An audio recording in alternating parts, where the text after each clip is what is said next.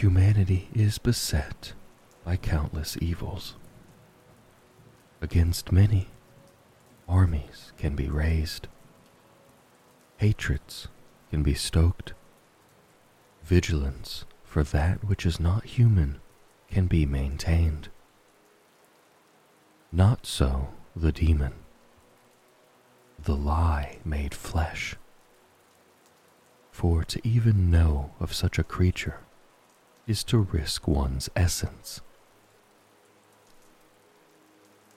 The soul of the Grey Knights is sacrosanct, and their purity is incorruptible. The silvered armor of this chapter's warriors is bound with incantations, engraved with sigils of warding. Their blades shine with the inner light of their sanctity, for each of these Space Marines is a psychic warrior, in empiric communion with his battle brothers. Empowered by minds constantly on guard, they can cut steel with bare hands. Their eyes blaze with fire, and even the power of their words flay the otherworldly skin of demons. In shadow do these Knights of Titan fight. From the underbelly of teeming worlds full of mortal pawns, to mutating planets slick with the taint of the Empyrean, where lesser warrior sanity would not survive. They are the Imperium's surest defense against that which the Emperor foresaw would be its greatest threat. The Grey Knights are humanity's blade against the demon, and only they offer mankind hope of anything more than hollow victories. The 666th chapter. None now alive can claim to know the origins of the Grey Knights with certainty. The chapter themselves have a single written account of their founding. Housed in their fortress monastery, the Citadel of Titan. From this, and other legendary sources known to very few, a story of dire peril, a priceless gift, and the concealment of soul-shattering knowledge can be pieced together.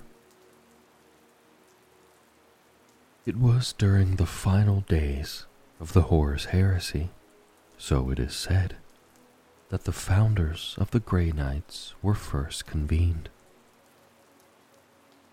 Even as the Emperor, his generals and advisors prepared Terra for the onslaught of his wayward son, the arch-traitor Horus, the master of mankind contemplated threats even greater.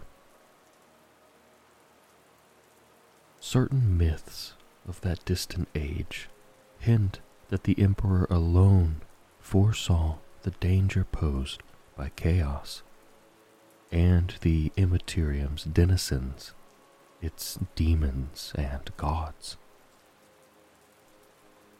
These coalescences of emotion, given terrible existence in the warp, would not be satisfied by mankind's destruction, only by its corruption, subjugation, and eternal torment. Ambiguous references suggest the Emperor's most trusted servant, Malcador the Sigillite, scoured the war-torn Imperium while the heresy raged. Directed by the Emperor to seek individuals whose shoulders would bear the burden of saving humanity's future. Among those Malcador eventually presented to the Emperor, it is thought that there were 8 Space Marines, peerless in their dedication to the Imperium, aware of the warp's threat, and potent in their esoteric abilities. Each of the 8 were approved, and the Emperor tasked Malcador with the next stage.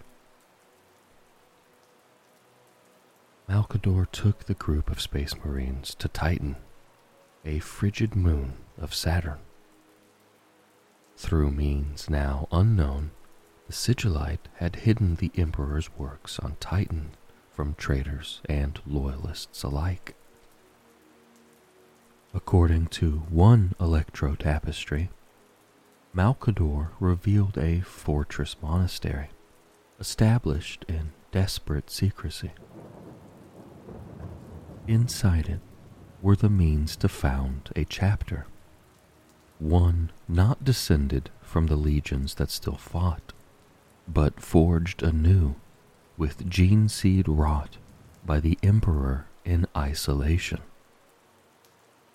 How long it had taken such a plan to unfold, how long it had taken to find suitable recruits, forge specialist weapons and war gear, and more besides, perhaps not even Malcador knew. It is suspected that it was he who appointed one of the 8, known to legend as Janus, to lead the nascent chapter as its first supreme Grand Master. What happened next has slipped even from the true understanding of the Grey Knights. With Terra herself braced to face the heretical legions of Horus, a sorcerous enchantment of unprecedented power loosened Titan from reality's grip. The moon vanished from its orbit, sliding into the warp. Time and bloodshed overtook the Sol system. Titan endured, anchored somehow in the Empyrean. Those upon it, unaware of the heresy's tragic conclusion, toiled to bring the Emperor's gift to humanity to fruition, while titanic energies strove to protect the world from the warp's roiling embrace. Years passed in real space, and who knows how many within the timeless warp, before Titan reappeared. When it did so, it was during the confusion and anarchy of the Second Founding. The growing Inquisition, it is whispered, had a hand in much of that endeavor's work. It is in records of the Second Founding that the Grey Knights first appear, enshrined as the 666th chapter of the Adeptus Astartes. The warriors those inquisitors found, 1,000 in number, they were told, and neophytes no longer, were ready to enact the Emperor's intent immediately. With their allies in the Inquisition helping to keep secret their existence, the Grey Knights began their hidden war. As a fighting force, only they could face the demon without fear of taint. The existence of such beings, and the sorcery used to banish them, must forever remain unknown, all witnesses expunged. Titan. Titan's frozen landscape of cryovolcanoes and oceans of liquid methane is broken by jagged spurs of black rock. It is a grim and forbidding place, that barely supports basic life. Such barrenness is but one of the veils that shrouds its warriors. Should a ship be allowed anywhere near the surface of Titan, it will already have passed barriers and guards of many kinds. The ship's sensors may have noticed some, such as unusual vessels circling in the dark, suggested by ghost returns. Those aboard with strange technologies or esoteric powers may feel proud in their detection of yet others. Lattices of power that fish for interdimensional prey, or unsleeping stations housing psychic choirs that sing the fort's existences out of people's minds. There are far more layers of diversion, obfuscation, and extermination that rival, and in certain ways exceed, those around Terra itself, down to Titan's seemingly lifeless surface. Jutting from the ice sheets in the shadow of Mount Anarch, the citadel of Titan has endured since its raising in a time of legend. It is the fortress monastery of the Grey Knights, and among its black basalt spires are emplaced batteries of macro cannons and defense lasers. Inside the citadel of Titan's unwelcoming exterior, dusty passages and cavernous halls echo merely to the sweep of robes and the scratch of pneumoquills. Though designed to house an entire chapter and all the arms and vehicles, serfs and servitors they require, many are the arming chambers, meditation cells, and feast halls that lie empty for years. Distance is no obstacle to the demonic threat, and in opposing that threat, most Grey Knights are scattered, fighting among the stars, while the citadel of Titan awaits their victorious return. Great walls and columns are engraved with the Grey Knights' battle honors, and grand banners and trophies are hung in the Hall of Champions. In the fortress's depths lie the Chambers of Purity, set to guard, among other horrors, the most sacred or dangerous relics that the Grey Knights recover. Yet the sons of Titan could not win so many victories were it not for their foresight. Atop the fortress monastery's highest black spire is a single silver pinnacle, the Augurium. Within the mirrored walls of its vaulted chambers, the prognosticars of the Grey Knights sift through their reflected thoughts and douse the shifting strands of timeless probabilities from the warp. Prognosticars are powerful psychers who, among guttering candles and drifts of incense, read psychic tremors and fluctuations to divine the location and time of demonic incursions. Nothing connected with the warp is entirely accurate, or safe. But via the prognosticar's careful unpicking of lies, the spoor of the demon can be traced. With the visions and wisdom of the prognosticars, the Grey Knights can even be in place before an incursion occurs, rather than wait for the planet's panicked astropathic plea, by which time it is often too late. The Grey Knights anticipate and prepare like no other force of the Imperium, knowing in advance the nature of the threat they face, and perhaps something of the consequences of failure.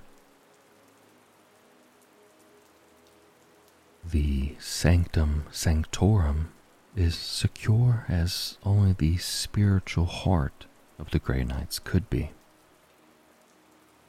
This vast shielded chamber and its countless connected vaults, halls, and alcoves contain the accumulated lore of the chapter. The Sanctum Sanctorum's towering shelves of tomes, crumbling scrolls, data crystals, and info wafers hold the chapter's forbidden knowledge. The names of proscribed cults and doomed Xenos races can be found here alongside the forge secrets of Nemesis force weapons.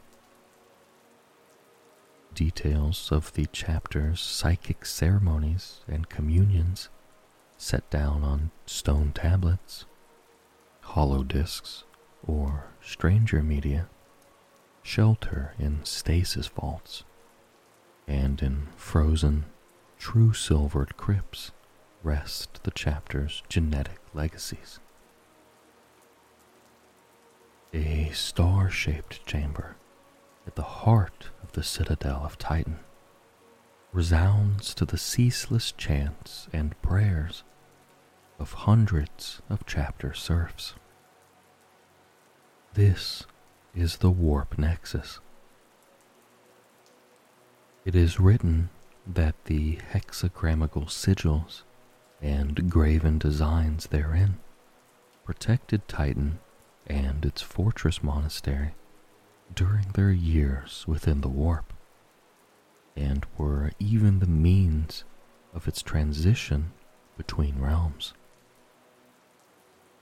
It is maintained as a tangible artifact, supposedly left by Malcador the Sigillite, but also in the hope that it may once again grant an extreme refuge if needed.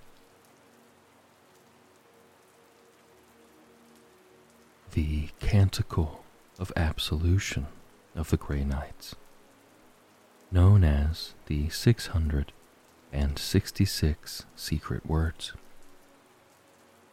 Et Templars Mysteria, Ox Ordo Malleus. Praise the Emperor for his sacrifice. As he endures, so shall we. We who are hunters of demons shall strive in his name eternally. We, his order of soul wards, shall delve into the dark shadows. We shall seek out the tainted.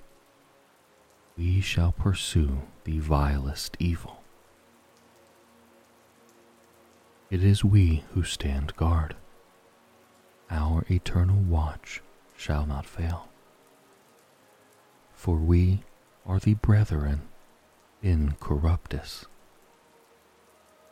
We Grey Knights are the hammers. We slay the darkness without fear. Founded in great mystery we were. Chapter 666. Though on Titan we be hidden, yet our eyes encompass the galaxy. No hellspawn shall elude our gaze. No demon shall avoid its fate. We shall be the keepers immortal. All secrets shall be our knowledge. We are the guardians of mankind. Caution and secrecy are our code. Watchfulness and patience are our way. Hidden from the eye of chaos, we strike without warning or dread. Though we find ourselves in shadows, no blackness will enter our hearts. No treachery will touch our souls. No pride will sully our thoughts. We shall be pure amongst impurity. We shall be innocence amongst guilt. We are the Imperium's hidden saviors. We are spread across the heavens. Our watch is untiring and ceaseless. The Emperor shall guard our souls as we guard those of others. Our will shall be our weapons. Our faith shall be our armor. Our minds will be secure fortresses. No temptation will weaken our resolve. Though unnumbered lurking perils await us, our blades will ever be ready, for we are the Emperor's vengeance.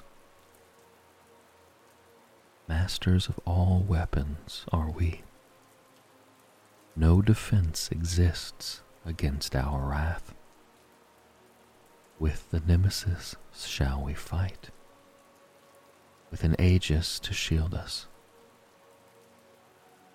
In bloodshed shall we save mankind. Death shall be our everlasting creed. War unending shall be our fate. In battle shall we be steeped. We shall be unstinting in hatred. We shall hunger for holy war, for we are swords of justice. When all flee in hideous disarray, strong and sound shall we stand. Cowardice is wholly unknown to us. Our courage comes from the Emperor. Unbowed and unshaken against all foes, we shall claim victory with blood. Steady and surely we hunt them, those that dare oppose our wrath. Death stalks us in many forms, the grotesque and the utterly inhuman. We are the bringers of hope. Bloody battles unending constantly await us. Redemption the reward for our vigilance. When possession rears its unspeakable head, ours is the blade that descends. When Empyrean horrors invade our realm, our exorcisms shall hurl them back. There is no chaos-spawned horror which can resist our indomitable anger. With undaunted courage we shall prevail. No arcane magics shall overcome us. We are the bearers of victory. No corruption shall blemish our galaxy. No immaterial fiend shall be spared. No malevolent spirit will oppose us. No creation of sin shall survive. No unholy deed shall go unpunished. All blasphemous acts shall be atoned.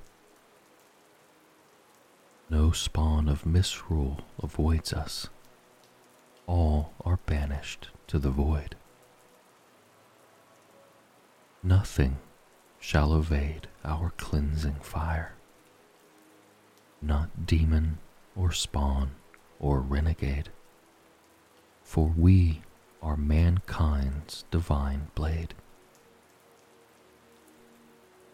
Emperor's blessings are laid upon us.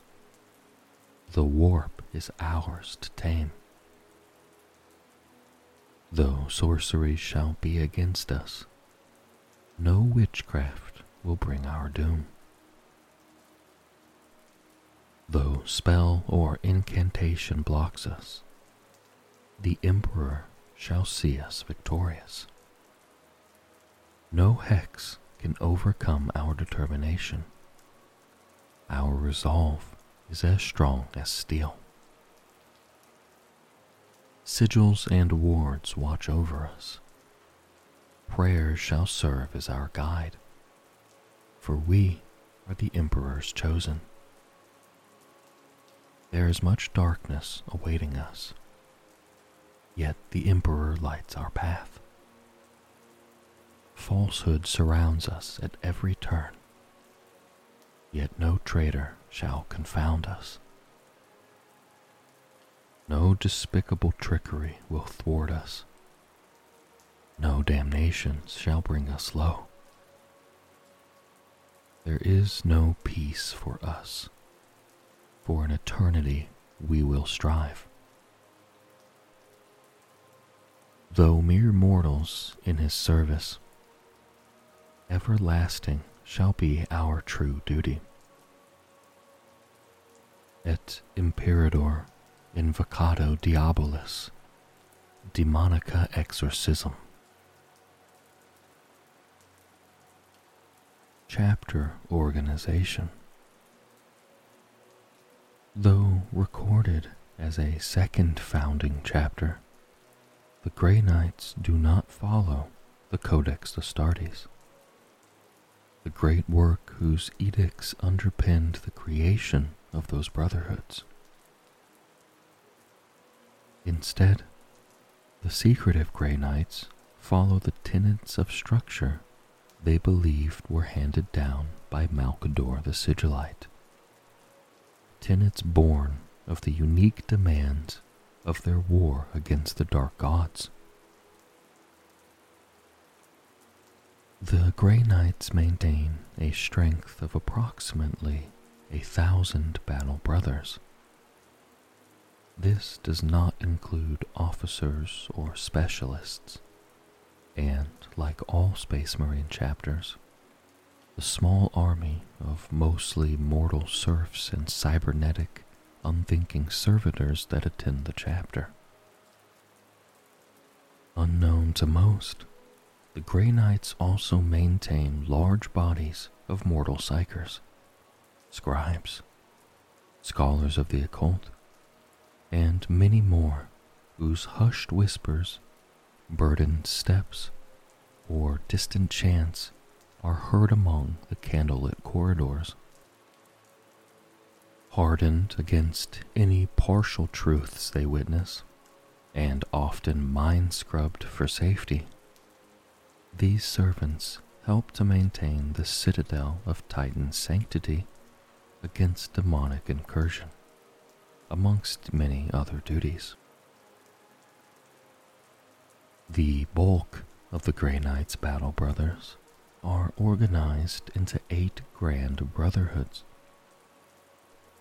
Each brotherhood comprises a notional 100 Grey Knights under the overall authority of its Grand Master and the active leadership of its brother captain. His command is usually supported by the Brotherhood's champion, its ancient and occasionally other officers. The warriors of each brotherhood are marshaled into squads of 10, each led by an experienced veteran granted the title of Justicar. Each squad is tactically flexible, capable of deploying in missions as half-strength combat squads.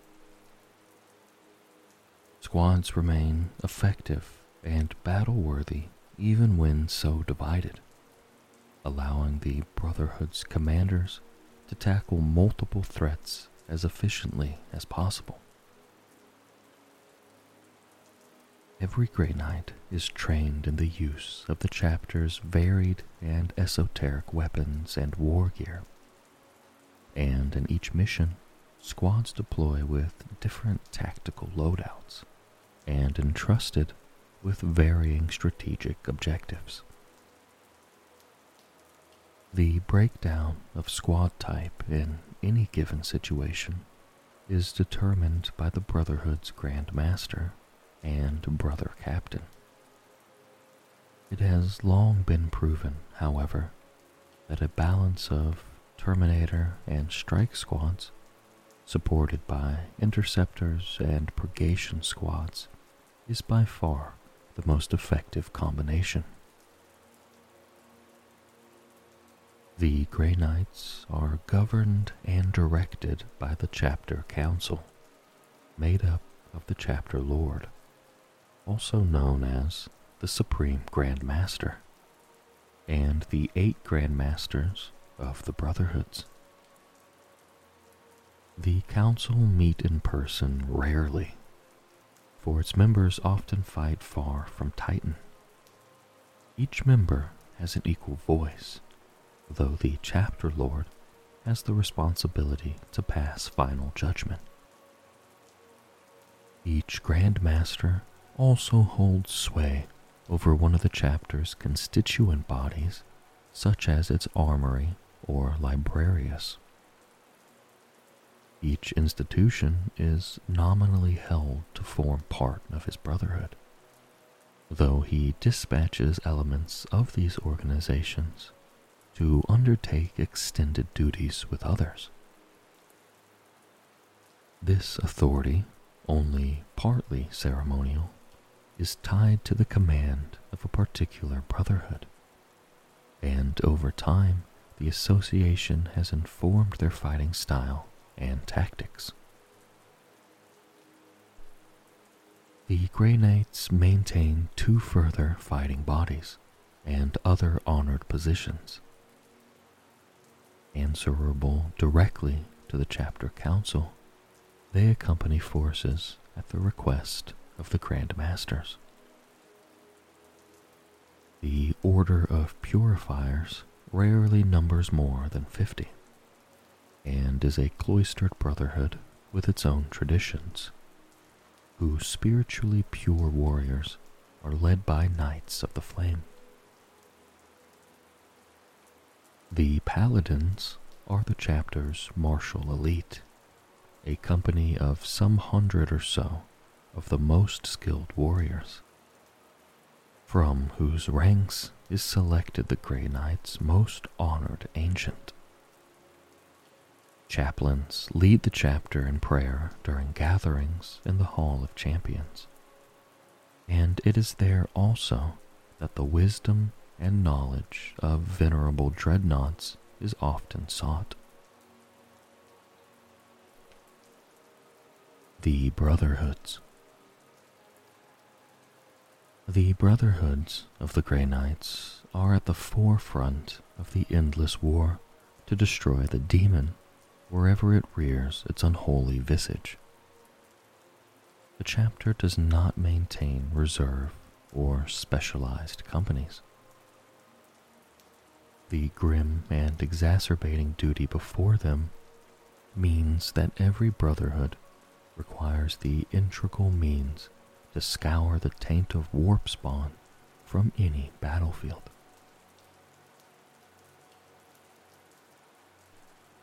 At the head of every brotherhood is the Grand Master, each a spiritual successor to the 8 founders of the chapter. The Grand Master is responsible for mapping out the never-ending war against the immortal denizens of the warp by whatever means he sees fit. He also maintains his Brotherhood's many alliances, whether among the chapter's other bodies, with imperial organizations thought to treat with the Grey Knights, or others with whom the chapter has especially covert dealings. By consulting with the chapter's prognosticars and heeding their wisdom, the Grand Master determines where his warriors are needed most. His are decisions that save or condemn billions.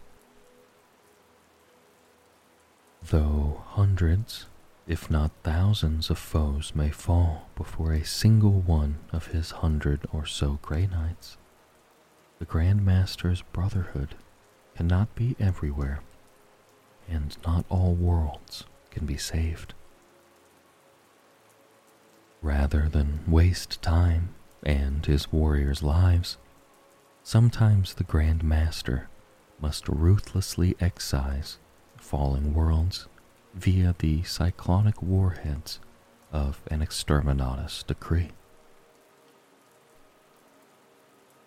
The Grand Master is not solely a strategist, but also a paragon of martial might. His presence on the battlefield is an indicator of the severity of the foe being faced. He leads the fight in the most perilous battles, while in the deployment and command of his Brotherhood, he is supported by his experienced brother captain.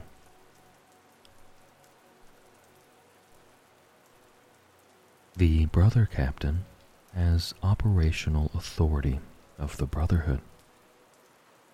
It is he who determines how the Grand Master's wider strategy is enacted.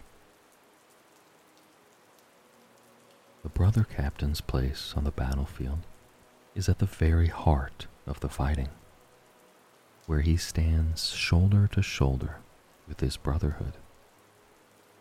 As blazing psychic fire bursts from his armored fingertips, the brother captain has honed his empiric powers so that he can maintain psychic contact with each of his warriors even in the thickest fighting, adapting his tactics and battle lines with precision and subtlety. This allows him to respond to emergent threats far more swiftly than many Imperial commanders. Senior warriors of the brother captain's command often fight alongside him. The Brotherhood's champion is an exemplar of the divine martial prowess to which all Grey Knights aspire. In suits of artificer-wrought armor and wielding the signature sword that echoes the chapter's icon, the Brotherhood champion defends his captain with peerless skill and stands ready to die in his commander's stead. To the Brotherhood Ancient, meanwhile, is entrusted one of the Brotherhood's sacred standards, taken down from the Hall of Champions on Titan and reverently carried into battle.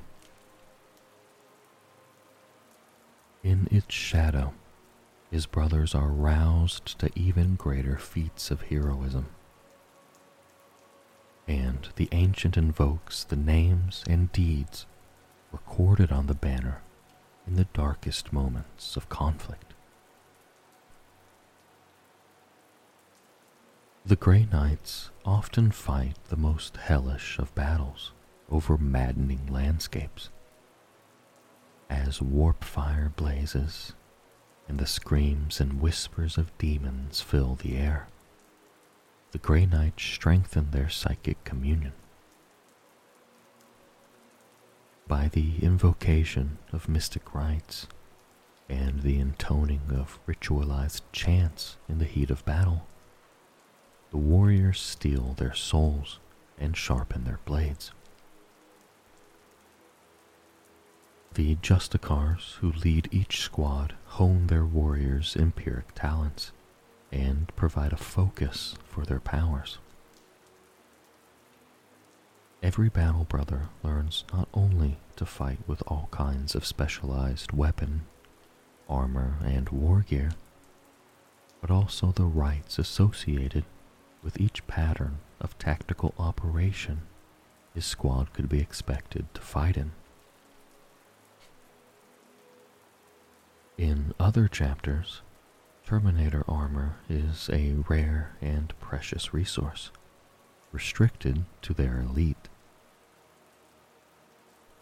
It is a measure of the Grey Knight's vital duty that they maintain enough suits to equip their entire chapter should they wish. Secure in suits of bonded ceramite and hardened exoskeleton, Terminator squads have been known to fight for weeks on end against demonic hordes. They scythe down swaths of lighter enemies with tempests of explosive ammunition, before cleaving apart far larger creatures with Nemesis Force weapons attuned to the wielder's unique powers. So armored, Grey Knights storm fleshy citadels, battle inside raging firestorms, and hunt their foe in the labyrinths of space hulks. More lightly armored, strike squads wear suits of artificer-wrought power armor engraved with sigils of sanctity. They are often tasked before battle with the reconnaissance of sites that may have been hidden even from the prognosticars or sorceress lairs too cramped to admit to the bulk of their Terminator brothers. The Sixth Brotherhood frequently rely on strike squad surgical attacks to divert and disrupt enemy assaults before using their psychic augmentation to attack as part of their killing strike. The more heavily armed purgation squads wield multiple heavy weapons, virtually unknown to the wider Imperium. These squads employ their powers to pierce the warp, perceiving threats through layers of deception. Some purgators gaze into their foe's future, seeing so clearly where they will be that they make virtually impossible shots. Grey Knights are often heavily outnumbered, but supported by purgators, this isn't the case for long. Many Grey Knight attacks are characterized by the flare of teleportation strikes. Their warriors specially fortified against the Immaterium's touch. Interceptor squads brave repeated warp transitions to rapidly redeploy and intone carefully measured rites that flow between the squad's minds. These allow them to achieve incredible harmonies of empiric coordination. Their luckless and shocked enemies will never know. The Ward Makers. The Third Brotherhood of the Grey Knights have won triumphant victories in some of the most dire episodes ever withheld from Imperial records. The breadth of forbidden knowledge they maintain has aided the banishment of the deadliest demons, and the Brotherhood's ancient association with the chapter's librarians sees the Wardmakers boast more erudition than any other. The Wardmakers undertake scholarly research during the brief moments between fighting and martial training. The Brotherhood delve into tomes of lore amassed fraction by fraction over the millennia. They learn to craft psychic abjurations with their minds that reject the enslaving psychic yokes of demons. Many master the rites by which they project their own purifying auras. Some have even become experts in isolating heretics from demon overlords that seek to corrupt them further with tainted whispers, severing the foul connections between them. Successive grandmasters have taught that demons can be defeated with broad and diverse knowledge, for those creatures ever rely on deceit, misdirection, and falsehoods. A battle brother of the Wardmakers does not neglect his martial skill in any way, however, honing them under the stern gaze of the Brotherhood's learned champion. Only when he can intone the 666 verses of the Caballos Luminar without pause or error, as the champion and a dozen Luna-class combat servitors attack the battle brother en masse, is he satisfied. As every Grand Master has an equal voice within the chapter council, so every Brotherhood is equal. Though their associations and methods may differ, none is held above another. It is without a doubt, however, that the Wardmakers have been pivotal in defeating the forces of chaos in countless terrible events. Had but one of these hidden battles been lost, mankind's future may have been far darker. When a mysterious infection descended on the Decimalis system, it was the wise counsel of the Third's Grandmaster at the time, Valadar Oricon, that revealed a Zinchian demon's machinations at its heart.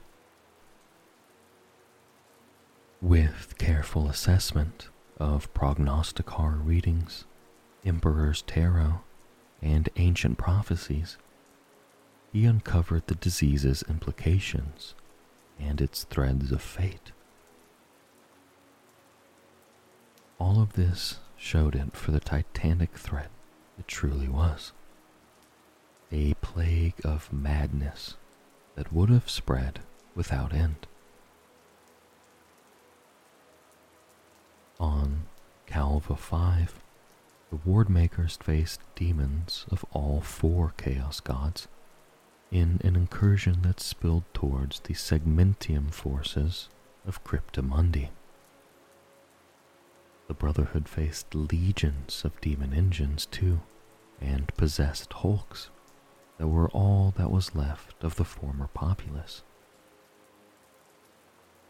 The Third Brotherhood drew deep from their vast knowledge, crafting sorceries that were tailored to every foul iteration of demon crawling before them. For not one sanctified blast could have cut through all the differing forms. It was under the nascent command of Grandmaster Valdus that the Third Brotherhood stood side by side with the Ultramarines on Macragge. Their empiric powers threw back chaos sorcery during the siege of Hera and ensured the successful resurrection of the Primarch Rabute Guilliman. Grandmaster Valdus wields more psychic might than any Grey Knight seen in centuries. Where he strides into battle, the air grows heavy with empiric charges, and he unleashes his powers in waves of purifying flame that scour the foe before him. His relic demon hammer, the Malleus Argium, was crafted over the course of a century by the blind smith Hulliver, thrumming as Voldus feeds psychic power into its arcane core. The Grand Master wields it as if it weighs nothing at all, and his attacks strike with the force of a thunderbolt. His elevation to the vaunted position of Grand Master of the Third Brotherhood came during the onset of the Great Rift's apocalyptic emergence. Though his ennoblement came from the lips of Lord Caldor Drago himself in the wake of their combined banishment of the Zinchian demonic lord, it is one that sits heavily with Voldus.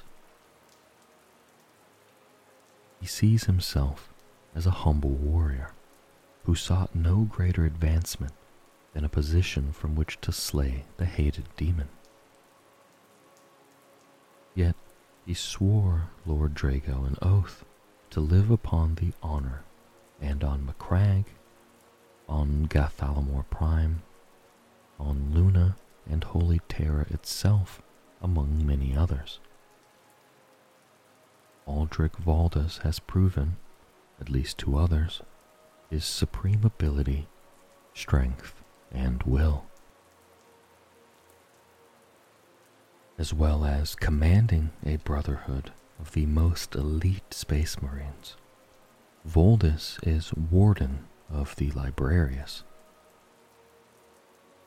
In this capacity, he has authority over the chapter's librarians and the dangerous archives of knowledge that they guard. Amongst the Grey Knight's ranks, Brother Captain Stern stands as one of the longest serving and most decorated. On Atraxes, Stern led the counterattack that culled the cult of the Red Talon. He alone cornered Macachin, the Lord of Change that enslaved them, and banished the screaming demon back to the warp in a psychic feat thought beyond the capacity of a lone brother captain. So began a vendetta of centuries in which Macachin has seemed to interfere in the redoubtable brother captain's fate. For each of Stern's heroic feats, some dire misfortune befalls his allies. Since Atraxes, the demon has haunted his steps. Each time they have fought, Macachin has seemed to flee, killing many of Stern's battle brothers before he does so. Yet, with each confrontation, Stern learns more of his demonic nemesis, as, no doubt, the demon believes it learns more of him in turn. Stern has refused any advancement until the threat of Macachin can be ended forever. When the demon overreaches itself, so Stern has sworn, it will be his blade that avenges his fallen brothers. Every Grey Knight is a psyker, a bearer of a mutation that sets him as much apart from other Space Marines as his genetically enhanced body sets him apart from humanity.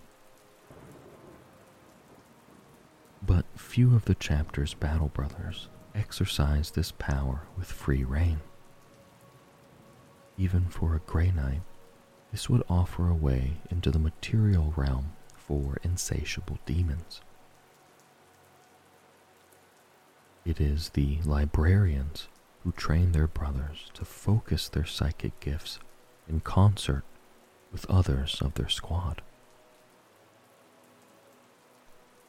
The chapter's librarians are experts in the use of their powers.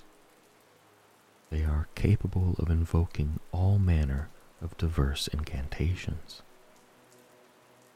These they build up over centuries of arcane study and mental duels with creatures from the warp. Librarians are assigned to fight alongside one of their brotherhoods, supporting their brother Grey Knights on the battlefield and offering counsel on matters of obscure lore. As part of controlling their own powers, librarians are skilled in resisting the insidious influence of the warp. They wear complex cowls, amalgams of crystal and neural wiring that empower them in tearing apart the sorceries of others. Librarians maintain ancient titles or ranks, the origins of which are uncertain. As he rises through this hierarchy, from lexicanium to codicer, and thence epistolary, the librarian is judged stronger in mind.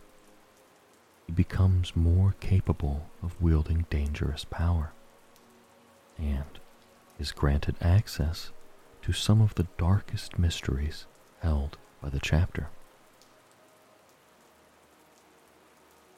Located deep in the Sanctum Sanctorum lies the Librarium Demonica. It is one of the most heavily shielded and guarded locations in the Imperium, for here lies the Grey Knight's corpus of knowledge on demonkind. Some of the lore predates the Imperium, or has been obtained from long-dead Xenos races, and some is reputed to have even been dictated by Malcador or even the Emperor himself. The threat of such knowledge falling into the wrong hands is not underestimated. The Librarium Demonica lies behind 3 adamantine barriers, each many yards thick, protected by enchantments, anointed with consecrated oils, and etched with silver seals of warding. Elder librarians guard each of the 3 massive portals, the gateways sealed with layers of arcane ciphers, spatial displacers, and magical vortices. Any seeking entrance who does not utter the secret words of passage at the ritualized moment will be destroyed by the guardian librarians without pause. Among the dread knowledge contained within are the true names of many of the foulest demons, and the known instances of their manifestations. One, the demon known as McCatchin, is unpleasantly familiar to the Third's brother captain, for its fate and his are inextricably linked. Chambers of Purity. The Chambers of Purity are thought to be the oldest part of the Citadel of Titan. They lie deep, buried like a secret in the dark, and the cold far beneath the moon's surface. Though the Chambers of Purity and their sanctified guardians are hidden away, it is to ensure the security of something deeper and darker, a secret they are placed there to guard.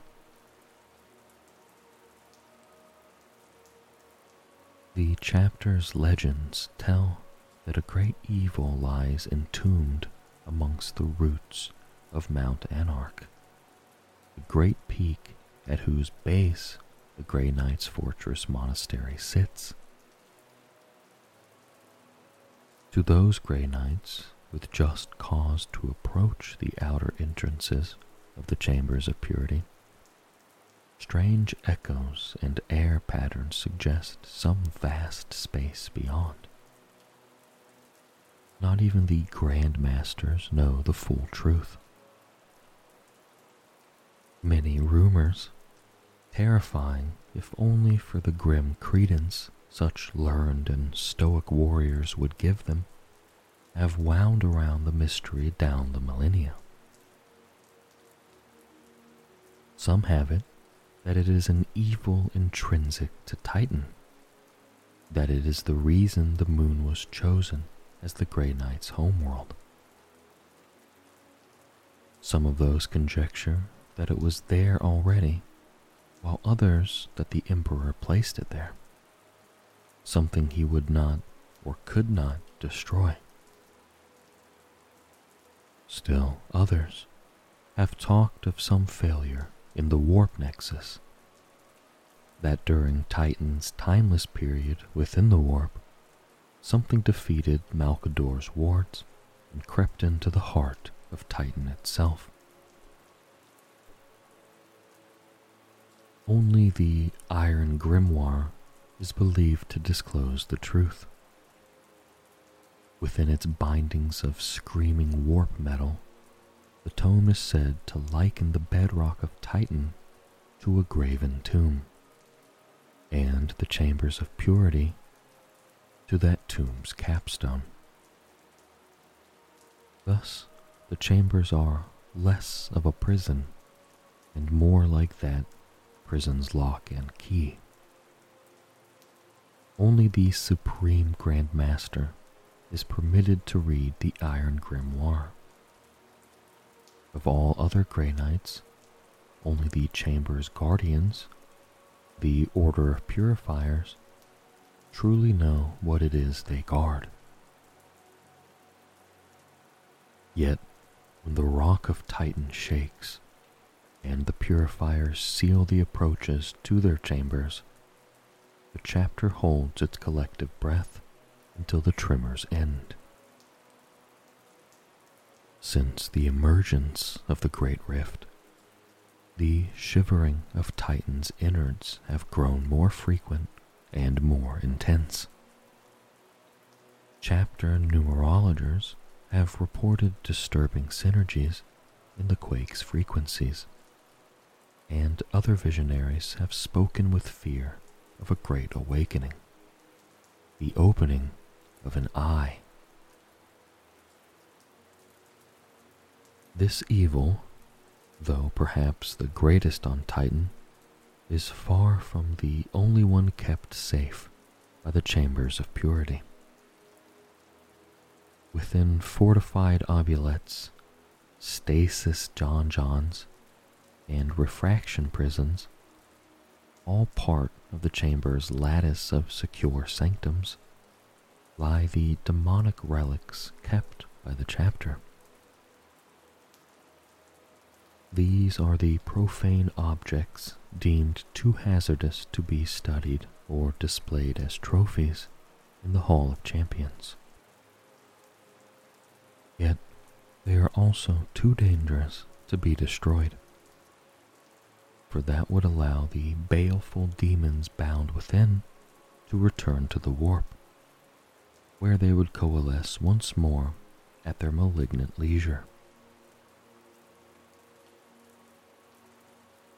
Theses, catalogues, instructions, ravings, histories, and every kind of tome, scroll, and creaking liber can be found here, their pages, bindings, and inks formed of 1,000 substances. Few of them are given willingly.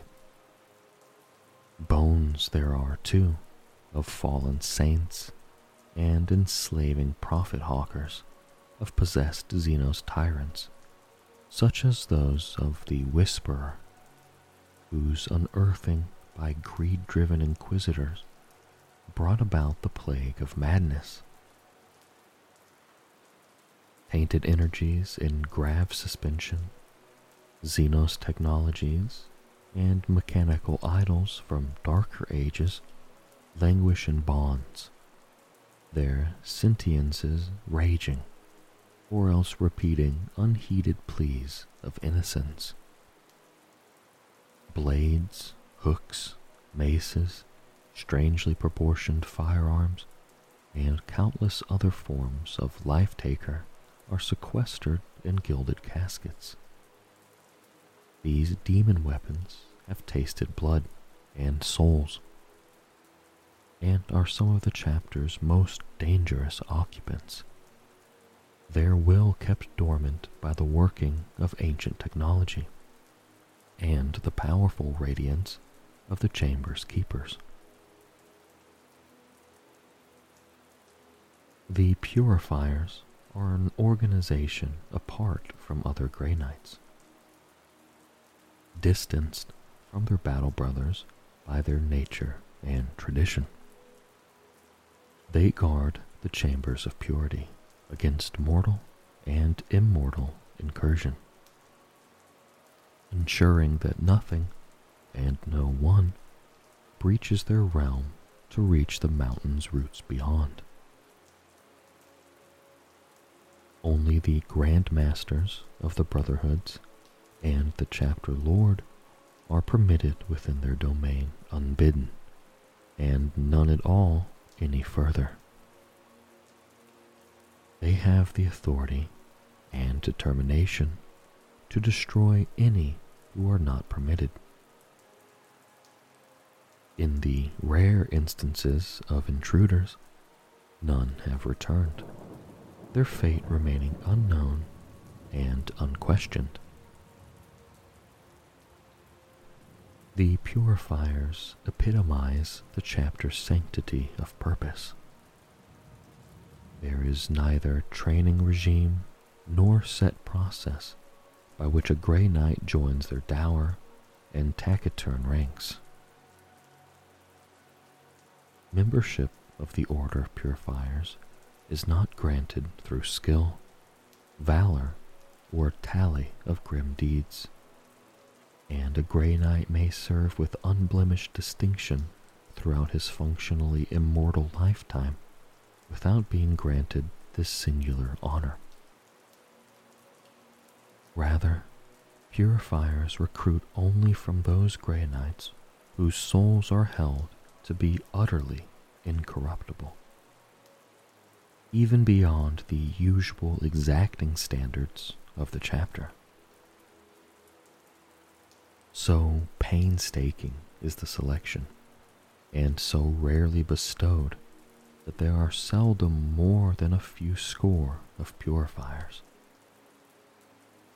Whether it be by some quirk of mystical fate, however, their numbers seldom drop so low as to render their duties unfulfilled. Thus, never has thought been given to relaxing the restrictions of induction, lest the sanctity of the order be compromised. On rare occasions, the head of the Purifier Order will accede to a request from one of the Grand Masters for aid of a portion of their warriors. Only one of the council can make such a demand. Understanding the gravity of the Purifier's duty, even while not knowing its true nature, the Grand Master does so only in the direst of circumstances. When Purifiers deploy, they often form the chapter's spearhead in war zones that boil and churn with legions of demons.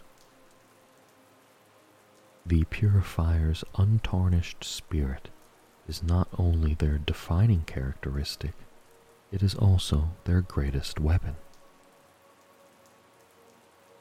Like the light of battle said to halo the Imperium's greatest saints, a nimbus of radiance illuminates these pure warriors.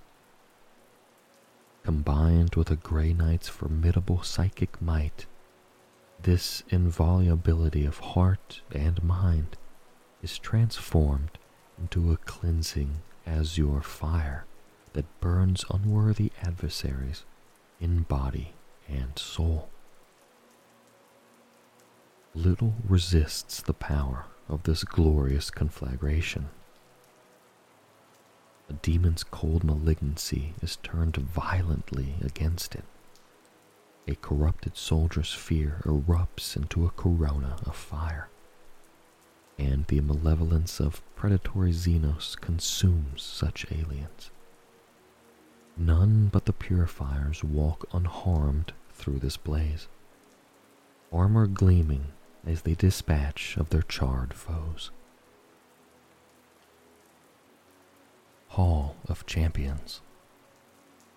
Among rows of iron-bound basalt columns rising to vaulted arches far above the central Hall of Champions hang the standards and trophies of the Grey Knights. Dark statues stare down, their stern countenances underlit by consecrated candles.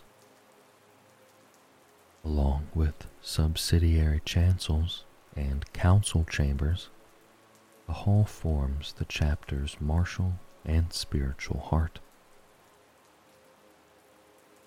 The huge central chamber of the Citadel of Titan is known as the Hall of Champions, though in truth this term stretches to encompass a warren of chambers, passages, and sanctuaries that lead from the central hall's tiered levels.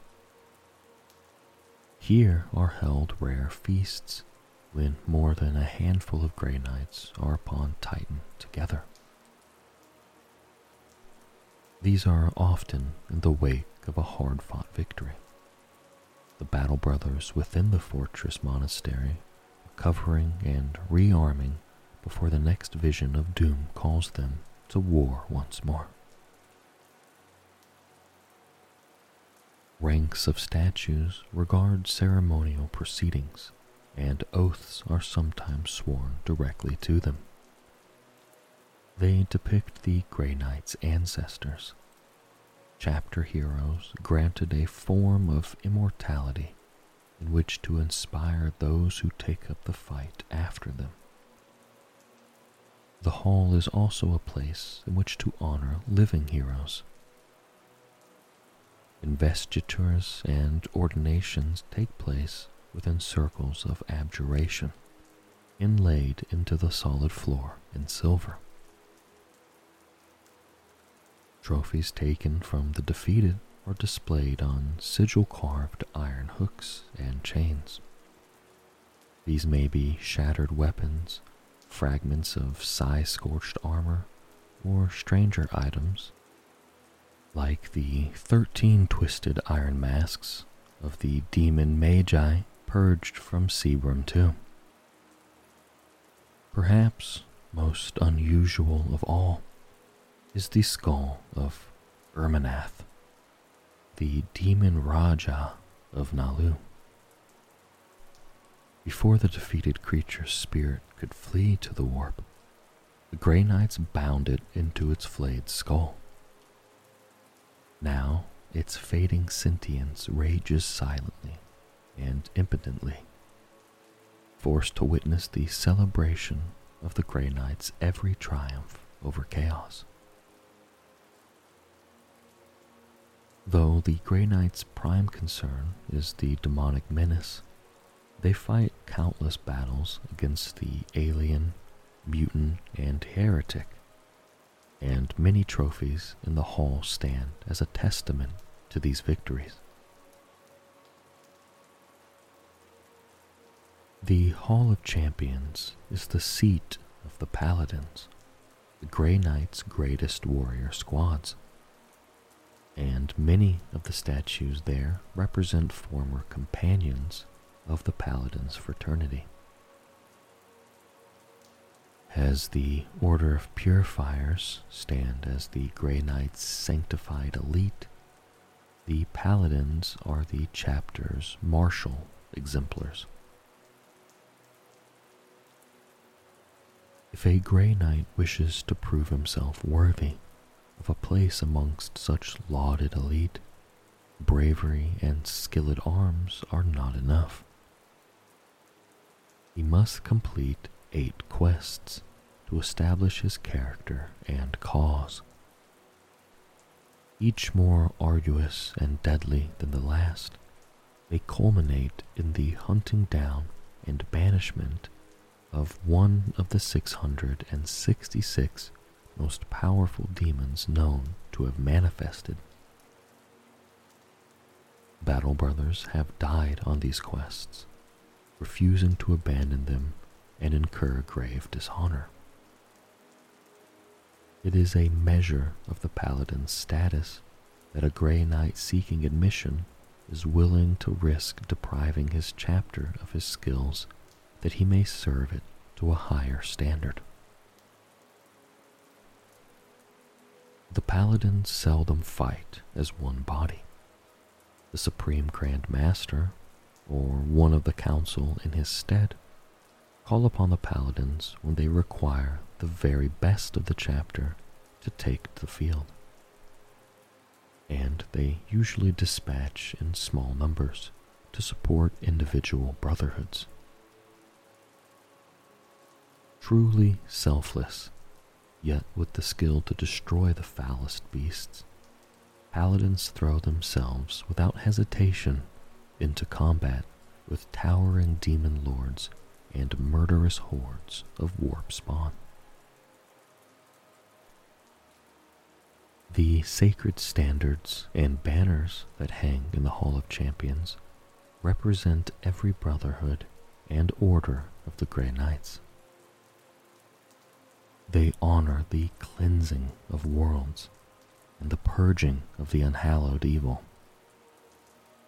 There are few in the Imperium that know of such heroics, and fewer still who record them.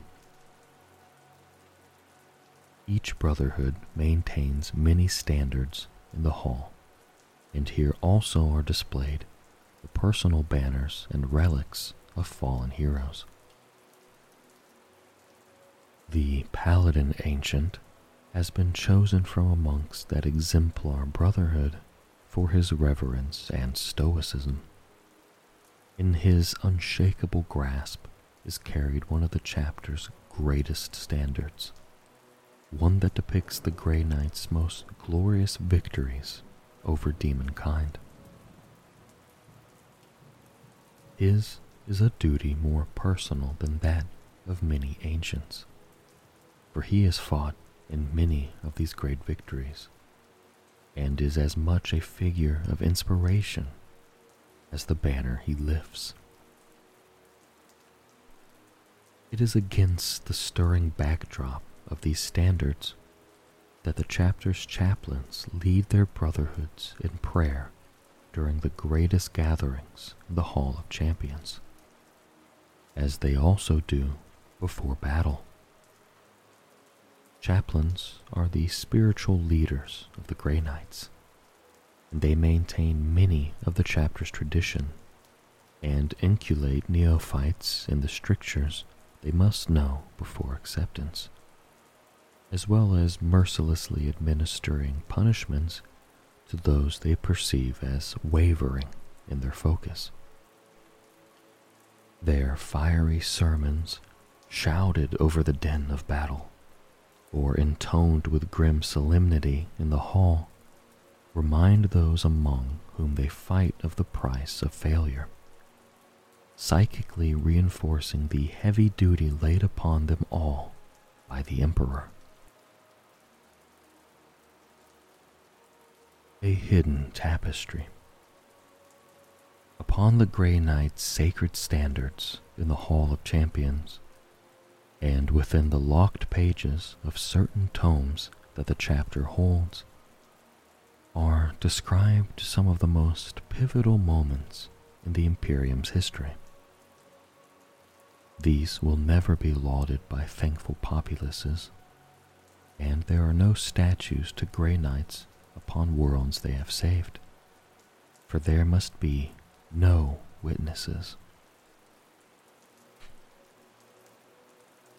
The danger of unrestricted knowledge of the demonic as proven in the blood of entire worlds in which it was allowed to fester.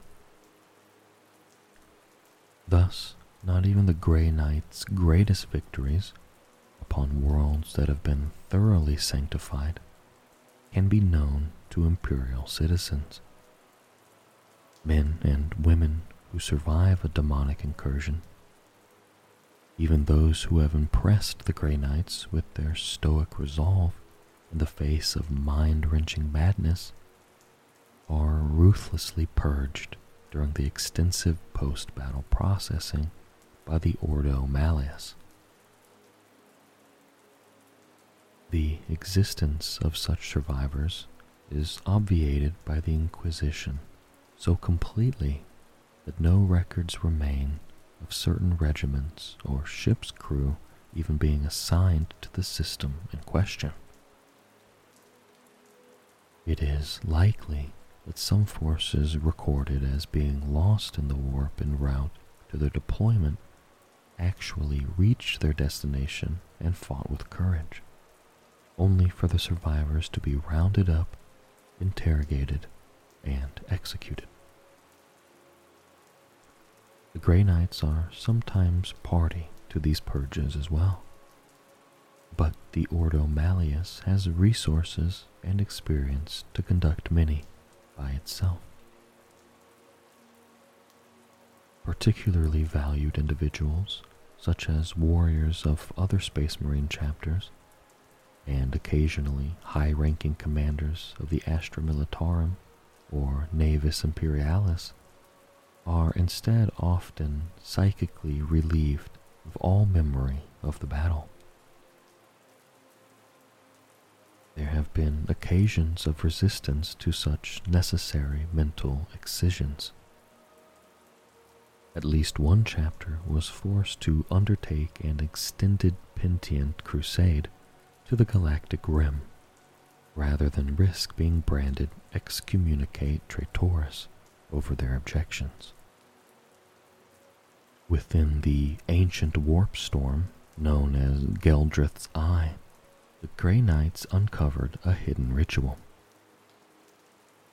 Unfocused visions from the Augurium led a fleet of the First and Second Brotherhoods to discover an armada of Word-Bearers Traitor Legion vessels inside the warp, positioned in an octagonal formation. A coven of sorcerers and dark apostles were enacting a murderous ritual from within their ships. Already, warp routes skirting Geldrith's Eye were being perverted. The Geller fields of Imperial ships making these passages were weakened enough for lurking swarms of warp predators to tear them open and feast on their crews. Though their own Geller fields were similarly weakened, the combined aegis of the Grey Knights kept the circling demons at bay. With their warp sight, the Grey Knights sensed the geometries of the ritual, otherwise invisible through the churning warp that enveloped them. They saw the psychic construction was almost complete, but could also see the nodes that could be unpicked to force the structure to unravel. The strike cruiser, Saristor, led its sister ships in precision attacks that smashed through the gun decks of the Word-Bearer's peripheral cruisers. Grey Knights made coordinated teleport strikes against bridge controls and engineeriums. The ancient teleportariums were boosted by the psychic powers of the warriors so that none were scattered, even through the fluxing of the warp's local currents. The Chaos ships struggled to maintain their crucial positioning for the ritual. Their own gunnery inflicted minimal damage as it was buffeted by the energies of the halted ceremony. The Grey Knights disengaged as the ritual came apart, and the warp's tides rushed in, tearing apart most of the word-bearers' vessels. Antraxes was a mining world famed throughout the Sudar subsector for its rare bloodstone. When the prognosticars foretold a great evil would arise there, a demi-brotherhood, led by Brother Captain Stern, discovered the planet already in the grip of a rebellion. The Lord of Change, McCatchin, had spread an uprising from the Red Talon Citadel, and the demon had also tainted the Bloodstone mines, binding warp nightmares into the rock. With its export, McCatchin's influence spread through the Sudar subsector, sowing discord and mayhem as citizens wearing Bloodstone tokens succumbed to possession. Stern ordered half of his strike force to attack and destroy Antraxes' orbital shipyards, while he led the rest in a targeted strike at the Red Talon Citadel. Teleporting into the midst of thousands of cultists enthralled to McCatchin, Stern and his warriors fought towards the demon. He invoked the liturgies of banishment, dueling the greater demon in a battle of wills as his brothers kept the surging cultists at bay with sweeps of their nemesis blades and volleys of bolt fire. Under Stern's psychic onslaught, McCatchin's spells could not save it, and its mortal form burst apart in blue fire. The Grey Knights teleported clear as the flaming debris of the destroyed shipyard struck. The returned Primarch, Rabute Gilliman, had not been upon Terra long before the cataclysmic eruption of the Cicatrix Maledictum. Upon the throne world, the descending blackness drove millions to insanity, and rebellious cults arose in many of Terra's hive cities. Warp storms surrounding the planet split open, and legions of coronate demons assaulted the Lion's Gate. This bastion at the heart of the Imperial Palace was flanked by battleship-sized gun batteries, but alone they had no hope of prevailing. A demi-brotherhood of Grey Knights, dispatched in haste to Terra, fought shoulder to shoulder with thousands of the Adeptus Custodes and countless more defenders.